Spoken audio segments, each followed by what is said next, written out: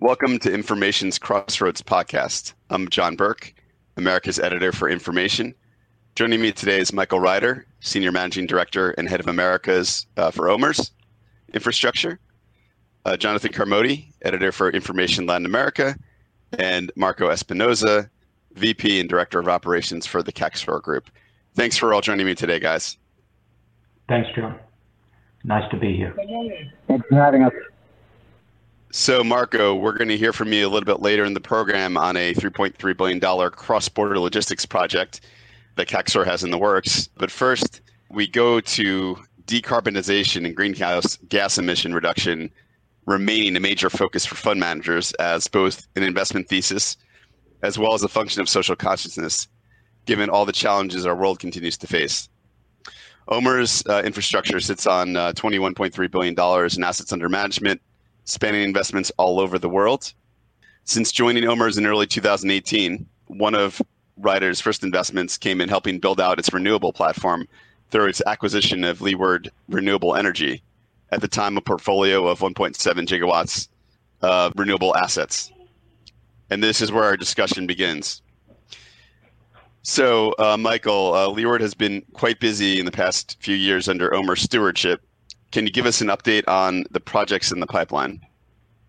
John, thanks for having me on the podcast today. Really appreciate the chance to be here. As you mentioned, I joined OMERS almost 3 years ago to lead the infrastructure business in the Americas region. And although infrastructure has grown as an asset class over the last 5 to 10 years more broadly, OMERS has actually been a direct investor in infrastructure for much longer than that. Our platform goes back to the late 90s. More than 20 years, we've been a leader and a direct investor in the sector. We have a long-term investment horizon, which we think differentiates us in the market, and we take a pretty active and engaged approach to managing the portfolio to drive value creation for our pensioner members. As you mentioned, we made a significant investment in Leeward Renewable Energy in 2018. We acquired 100% of the company, and the business at that time owned approximately 1.7 gigawatts of wind generation assets and had a pretty significant portfolio of development projects that we thought was quite interesting. So we've owned Leeward for just over 2 years now, and we've been incredibly busy with the company, working closely with management in order to both grow value at the existing assets and also realize a portion and grow that development project pipeline. When we worked through our diligence for the acquisition, we identified a number of potential value creation opportunities and growth strategies and worked in detail with the management team to flesh those out. And over the past couple of years, we've partnered to build on that and continue to look for more ways in which we can grow.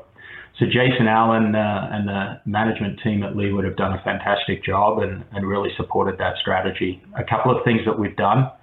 We've grown the development team by over 20 people during the past 2 years. We've significantly enhanced our capabilities both on the wind side and on the solar side, which was not an area that Leeward was focused on before our investment. We've also had considerable success completing 3 new projects. Well, I should say in the process of completing those projects. We have a couple that have reached COD this year and one that we expect to finalize and reach COD by the end of this year. And we have another exciting new project that we haven't quite announced yet, but we hope to announce before the end of the year, and it will be a large focus over the next 12 to 18 months. So all of this has been despite the challenging pandemic environment we've managed through. We're adding gigawatts, we're expanding our portfolio. We expect to be approximately 2 gigawatts of operating assets by the end of the year. And as I said, we continue to expand the development project portfolio as well, not only in wind, but in solar. So a pretty busy couple of years, you might say. Yeah, and a couple more years to come in that same discussion. So let's take it to a broader level and talk about what OMERS ESG thesis today looks like and some of the measures it's taken in this vein for its own portfolio investments, which seems to be a increasing theme amongst global asset managers in general, not just for OMERS, but certainly curious to hear where you guys come in on this. Well, look, you're right. ESG and environmental, social, and governance factors are increasingly important for everyone. I think driven by a greater sensitivity and interest among the broad investment community, which is driven by a greater sensitivity and interest in not only climate change, but more broadly in social and governance considerations as well. As you know, and as I said before, we take a long-term perspective when we consider new investments. And if you look at investments on a long-term time frame, ESG factors are not new. They've been critically important for a very considerable amount of time, and they drive the performance of our investments and how we think about value creation in those investments, not only in the past, but also as we look out to the future. So as a result, we've considered ESG factors as an important element in our investment evaluations for many years, and also when we take strategic considerations around our existing assets in our portfolio. When we evaluate a new investment, we view the integration of ESG considerations not as a trade-off with generating strong returns for our pension members, but as a complement to that risk-return assessment. And it really is one of the key factors that we consider when we're evaluating a transaction. That all said, we always acknowledge that we can continue to learn more, and we've been working hard over the past 12, 24 months to see if we can even further integrate these critical factors into our business and into our performance assessments. In the past year, for example, we've done a lot of work regarding the transition to a low carbon economy across our portfolio of existing assets, and given thought to how that impacts future investments. And obviously it's a key topic of discussion on every investment that we bring to committee. A couple of examples at Puget Sound, we're working with our investment partners and the management team out there on our strategy to comply with the Washington State Clean Energy Act. That's an important initiative for us and for the company, and one we're very, very supportive of. It's also worth noting, a lot of focus when people talk about ESG is on the E. And across OMERS broadly and within our infrastructure team, we are also very, very focused on the S and the G. No surprise in the environment that we have all seen and experienced over the past 12 months. We have been reassessing and reevaluating our own performance on inclusion and diversity. We have been promoting greater gender and racial diversity at our portfolio management teams. And we continue to look at ways in which we can enhance our efforts and our successes on ensuring that we have a diverse and inclusive team that reflect the communities in which all of our portfolio companies manage. We also know that our portfolio companies provide essential services, within the communities in which they operate, and so social and governance factors are critically important. At Life Labs, which is our medical labs business up in Ontario, we've supported the Ontario and the BC governments in the rollout of a COVID testing program, and we've developed COVID frequent testing programs that are used by corporations and sports leagues across Canada to remain open through this pandemic and operate safely for their employees and customers. So these types of initiatives go beyond just lower carbon intensity and consider all of the factors within being corporate citizens and contributing to the communities. One could say ESG is really in our DNA when we think about how we evaluate new opportunities and how we consider the management and governance of our portfolio. Terrific. Thank you for that, Michael. When we last talked, you mentioned to me about Bruce Power, which is another one of OMERS portfolio companies, as the largest operating nuclear power facility in the world. And it's been a sort of a legacy investment with OMERS going on 17 years. And you mentioned it in the same breath as we were talking about ESG and this investment being part of energy transition. Can you just walk us through the mechanics of this? Absolutely, and it's a fantastic example. We made that investment 17 odd years ago. And look, I can't take the credit, but I give a huge deal of credit to my predecessors in this role and in the foresight that they had to participate in buying and now expanding that phenomenal asset. Bruce is pretty unique. It's a zero emission clean energy investment. It provides approximately 30% of Ontario's power supply. It employs 4,000 people and generates, its total capacity is around 6.8 gigawatts. So it's significant. It's the largest single site nuclear power plant in the world. And it's helped Ontario become a power grid which has one of the lowest emissions in the world. So Bruce was a key element to Ontario's phase out of coal and oil-fired generation. It enabled the province to transition to reliable, inexpensive, and carbon-free electricity that really is based on both the nuclear and the hydro resources in the province. And we are now with TC Energy, our 50% partner, repowering the business, Bruce, under a multi-decade agreement with the province. So we're going to take 10 plus years and invest billions of dollars in repowering Bruce so it can continue to be a clean source of energy for the province for decades to come. And it's not just the environmental record where I think Bruce is a really active contributor. It's worth noting Bruce also produces cobalt-60, which is a medical isotope. We ship that around the world to treat through radiology, treat brain tumors, breast cancer. It's used to sterilize medical equipment. And indeed, we've been investing over the last couple of years to grow our production of this important isotope and also to bring on other isotopes that will be able to be used in medical procedures. So, we see Bruce as a phenomenal example of how we are supporting the transition to a low carbon economy and also how we can contribute more broadly to the community in which we live. Great. So what other alternative energies is OMERS looking at this point, and why are they appealing? Obviously, Leeward has a strong base of wind projects currently out there, operational and under development. What other kind of energies are you guys looking at? Yeah, look, as long-term investors, we spend a lot of time understanding and evaluating long-term trends such as the transition to lower carbon economy and the likely impact on our portfolio and our future investments. Over time, we do anticipate that our portfolio will evolve.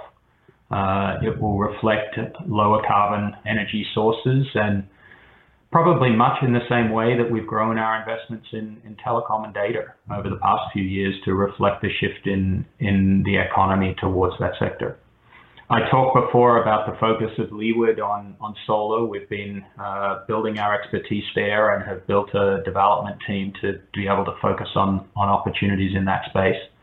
And we're looking for new solar opportunities with Leeward in North America, and then more broadly, we're looking at new investments to build out solar around the world.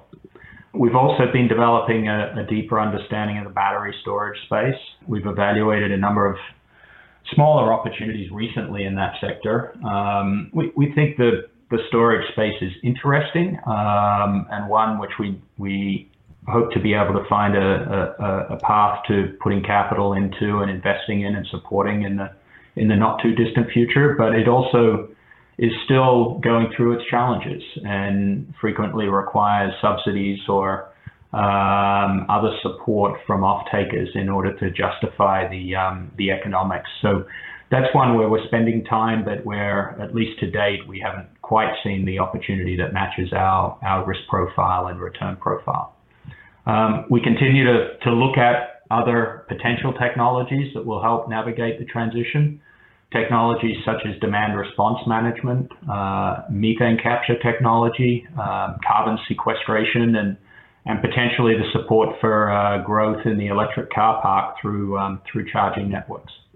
Every technology like this that we look at, we've got to constantly balance the take-up risk and the broader technological and cost risk against our focus on long-term, stable, critical infrastructure, which was ultimately the hallmark of our portfolio and what we believe is best able to provide us strong returns for our pension members. But we also look and we think these emerging areas will evolve over the medium term, and hopefully over time they will meet our investment criteria and will require a lot of capital to fully develop and to build out. And so that's where we think that we will become, very logical, active investors in some of these spaces. Excellent. Can I ask you one last question about EV infrastructure, which you just touched on there? We have in our not on our pages, but on our web pages, we're reading about how states aside from California are starting to ramp up EV infrastructure incentives and sometimes procuring new greenfield in that area. Is that market still a little bit too nascent for you guys at this point, even if it has a future appeal, or something you're looking at further? It's an area that we're spending more and more time on, John. I think quite recently, New York State announced an incentive, and there's been obviously a lot of support out on the West Coast. Where we're spending more time looking at it, I do think it's an area where we will be able to invest significant capital and support the build out over time. It's a matter of working through the subsidy structures and supports that are likely to be needed to do that, both with the governments and regulators, but also with the utilities and transmission operators who are likely to actually bring a lot of that power. And we are quite fortunate, given the seat that we sit in. We own regulated utilities in Texas, in Washington State. We have power generation in a number of states through Leeward and through Bruce and through other assets. And so we feel we are very, very well positioned to understand the market and to be a contributor and a bringer of capital or a provider of capital over time. Honestly, it's been challenging to make the returns work to date, but we suspect that the market structure will evolve and mature over the not too distant future, and we hope to be able to participate. Great. Well, Michael, thank you for your time today. Really appreciate you coming on the program.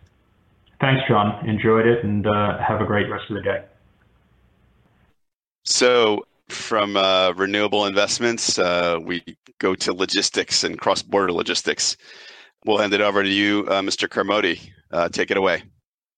Thanks, John. So today we have an interesting guest. We're talking to Marco Espinosa from Caxxor Group. We published an article in Information last week about an impressive project that they're designing at Caxxor for what they call the USMCA corridor, US-Mexico-Canada corridor. It's a logistics project which involves the construction of port facilities in Mexico, logistics centers along the rail routes between Mazatlan in Sonora and Winnipeg in Canada, and a few rail connections as well that could prove interesting for rail developers. So I wanted to talk a little bit to you today, Marco, about Caxxor Group, who you guys are, and what you're planning here with this project. So if you could start with a brief introduction of yourself and Caxxor, and we can talk a little about the project. Thank you, Jonathan. Yes, my name is Marco Espinosa. I'm the Senior Vice President and Director of Operations of Caxxor Group.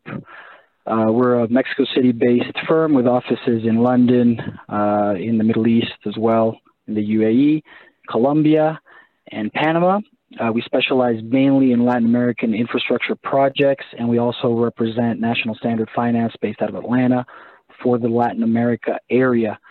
We were founded about 15 years ago, and we've been operating in Latin America now for the better part of about 4 years.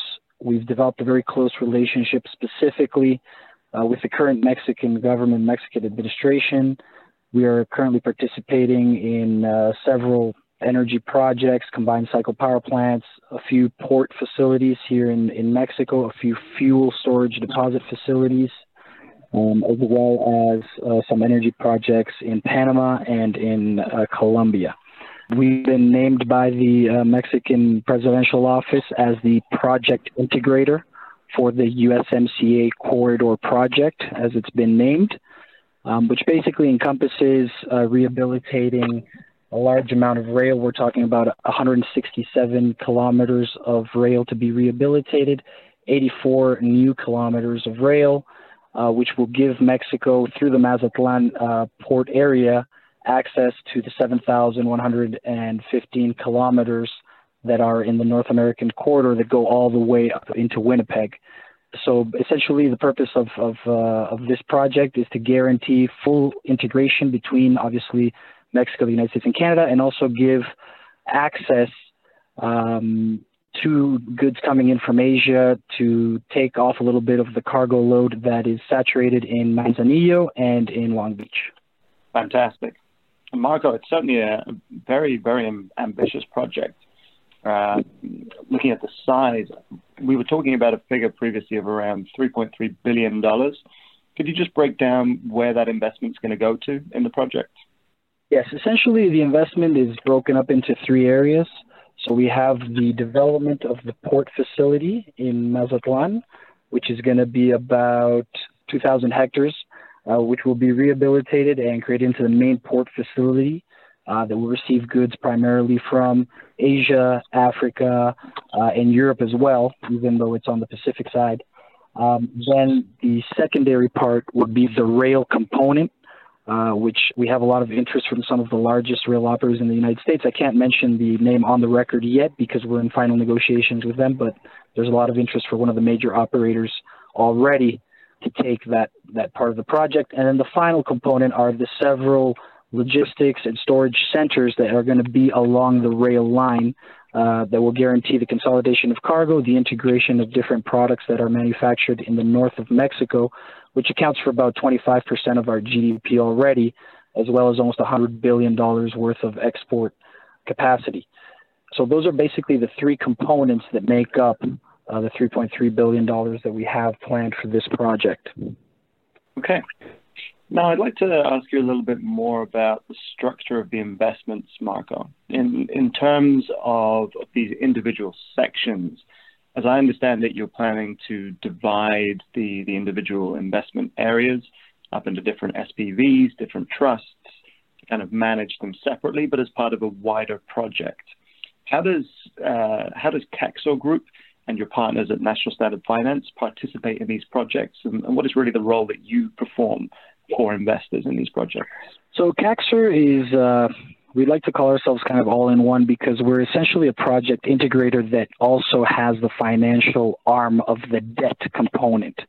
So we are not greenfield developers, and we do not put in our own equity. We essentially account for 80% of the debt component. Initially, right now, with the Mexican government, through our development banks of NAFIN, which is the National Infrastructure Bank, Banobras, which is the National Public Works Bank, and Bancomext, which is our Exim Bank, they will be providing, let's say, the greenfield development funds that will allow the project to be viable and then to have the private investors come in with the equity component. Right now, the equity component is being looked at by, for example, in the rail component side, one of the largest rail operators in the United States. For the port side, we have one of the largest operators in the UAE who's interested in putting the equity for that component, as well as another potential investor from the Netherlands, which is also one of the largest operators there. And then for the logistics centers, we have a few national companies that are logistics operators that are interested in taking that component. So essentially the three stages are obviously the government support part, which is the government, let's say, subsidy part, which essentially is the pre-development, and then the equity side, which will come from the private players, and then finally the debt component, which we are obviously looking with our partners at National Standard Finance to place about 80% of the project's value in debt. Marco, what's the time frame that you're looking at for the development of these different projects? So the time frame, obviously, it's a very ambitious project, Jonathan, and obviously we don't expect to complete the project fully in this presidential term, although obviously that is the objective. Essentially, we'll start off with the port side of the project, followed by the rail, and then the logistics centers. There are several of them. There are between 3 and 6 planned. But right now, the speed is actually quite alarming because the Mexican federal government has already initiated placing 2,000 hectares in trust to initiate the port development side. So already Mexican authorities, including the Secretary of the Environment, the Secretary of the Economy, the national infrastructure banks that I already mentioned, they have already been given instructions and are already placing in trust 2,000 hectares for the initial development of the project. So it's moving extremely quickly. Now, I believe, and we believe here at Caxxor, that we will be able to have an initial port initiation within the next 12 months, so that we actually start initial construction within the following 12 months. We have the full support of the Mexican government, like I mentioned, and authorities. The permitting side will be carried out by the government itself, which will obviously cut a lot of the red tape that is faced, specifically in the United States. So a lot of the operators that we've been talking to on the logistics and rail side already had their own projects that they were independently seeking to develop. And upon hearing about Caxxor being named for the development of this specific project, they approached us organically as saying, hey, we were looking at doing this already, but now that we have you guys who've been named by the Mexican government to do this, let's integrate, let's consolidate our efforts to try and make this go as quickly as possible. So we have a huge advantage in timing there. And what a lot of them have told us, and what we know is obviously Mexico is a little bit more lax when it comes to the regulations and to the time frames of getting a lot of these permits out. These things tend to take a lot less time in Mexico than, for example, in the United States. So this is one of the competitive advantages that we have. I mean, to give you an idea, if you're going to develop a highway in the United States, it could take up to 5-6 years of planning, whereas here in Mexico, we could do it in half the time, just simply because of the bureaucratic side of the equation is actually a lot simpler. So we're looking at initiating the first phase realistically within 12 months, and then we're aiming at a full conclusion of the project within the next 4 years. It's interesting you talk about the simplicity of the bureaucracy in Mexico. I'm sure you're well aware that in the last few years, under President Andrés Manuel López Obrador, we've heard a lot about infrastructure investors, in particular in the energy space, complaining about government's attempts to limit private investment in the infrastructure and energy sectors. You seem to have a very good relationship with the Mexican government. So I was wondering if there's any particular advice you could give to investors who are looking to develop projects in the region who might be cautious about what they've been hearing about Mexico? Well, Jonathan, you're absolutely right. When it comes to energy specifically, there is a larger issue at hand that does have to do with the internal politics. You have to remember that this current government is a left-leaning government, so they're very focused on the social good and social well-being, which I think is also fantastic because we haven't had the opportunity to have a government like that in Mexico, in more than 50 years, quite frankly. So on that side, on the energy side, I would caution investors in general because there is a policy, again, when it comes specifically to the energy sector, to strengthen the national energy companies. So the CFE, which is our electrical company, and PEM. So that is definitely already out in the open, and that is the tendency that this government has. So again, on energy, I would be very cautious, especially when it comes to renewables, which is unfortunate. But there's a good argument that the government also makes for that. When it comes to wind and solar, because of the variations in power delivery, it's causing a lot of problems and disruption to the Mexican electrical grid. And so the CFE, which is the federal part, has to take care of that and then has to subsidize that and then has to find a solution for that because at the end of the day, the transmission lines are theirs.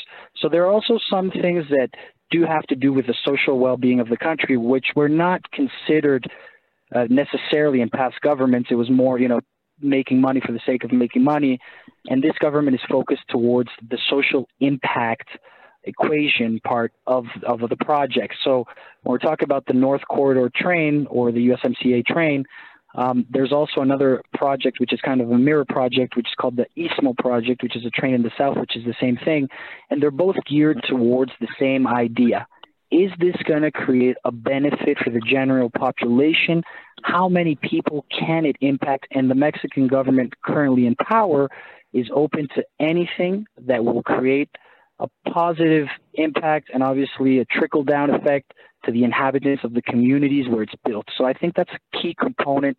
And again, I think that this is, I think, the rule of thumb in any country where you go is you have to get in bed with the local people. So we're operators here from Mexico. Our team at Caxxor is multidisciplinary. Some of us come from a construction background. Some of us are contractors from the past. Some of us are bankers, but we've been doing business in Mexico for a long time. So I think that helps us to have the vision and also to have the realistic outlook of how we can make this work. And again, you mentioned there, obviously, getting into bed with the locals in different countries. Mexico is not the only country where you guys are operating. You obviously said you had offices in London, Panama, and Colombia. Yes. Tell us more about some of the other projects and in the U.S. as well? Well, in the U.S., we have our strategic alliance with National Standard Finance, which essentially is one of our strongest financing arms. And we don't operate in the United States. We operate for them in Latin America. But in Panama, essentially, we have a great relationship with the current government there as well. They're looking at taking the opportunity right now because of COVID. They looked obviously at their export-driven and basically transit logistics-driven economy, and they realized that, hey, we have surpluses, but we don't have industry. So one of the things that we've been tasked with by the Panamanian government right now is to look at several industrial opportunities that have to do with local fuel refining, that have to do with a very large mining project because they have one of the largest copper easements in the Americas that they're looking to develop, and also just secondary industry when it comes to potentially some manufacturing and assembly of components. And so that's what we're looking at in Panama. And then in Colombia, we're specifically looking at 2 port projects and a train project. And then in the UAE, we're looking at some defense-related projects, and that's just a relationship that we developed organically with some members of the royal family there. So those are essentially the projects that we're looking at right now in the Americas and in UAE. Mark, thank you so much for sharing that with us. I know already for a fact from speaking to our readers that it's already generating a lot of interest, what you're doing with the USMCA corridor. Sounds like you're very busy, so I'll let you get back to it, and we'll pass it over to John Burke. Thanks for coming on the show. Thank you very much, Jonathan. Have a great day.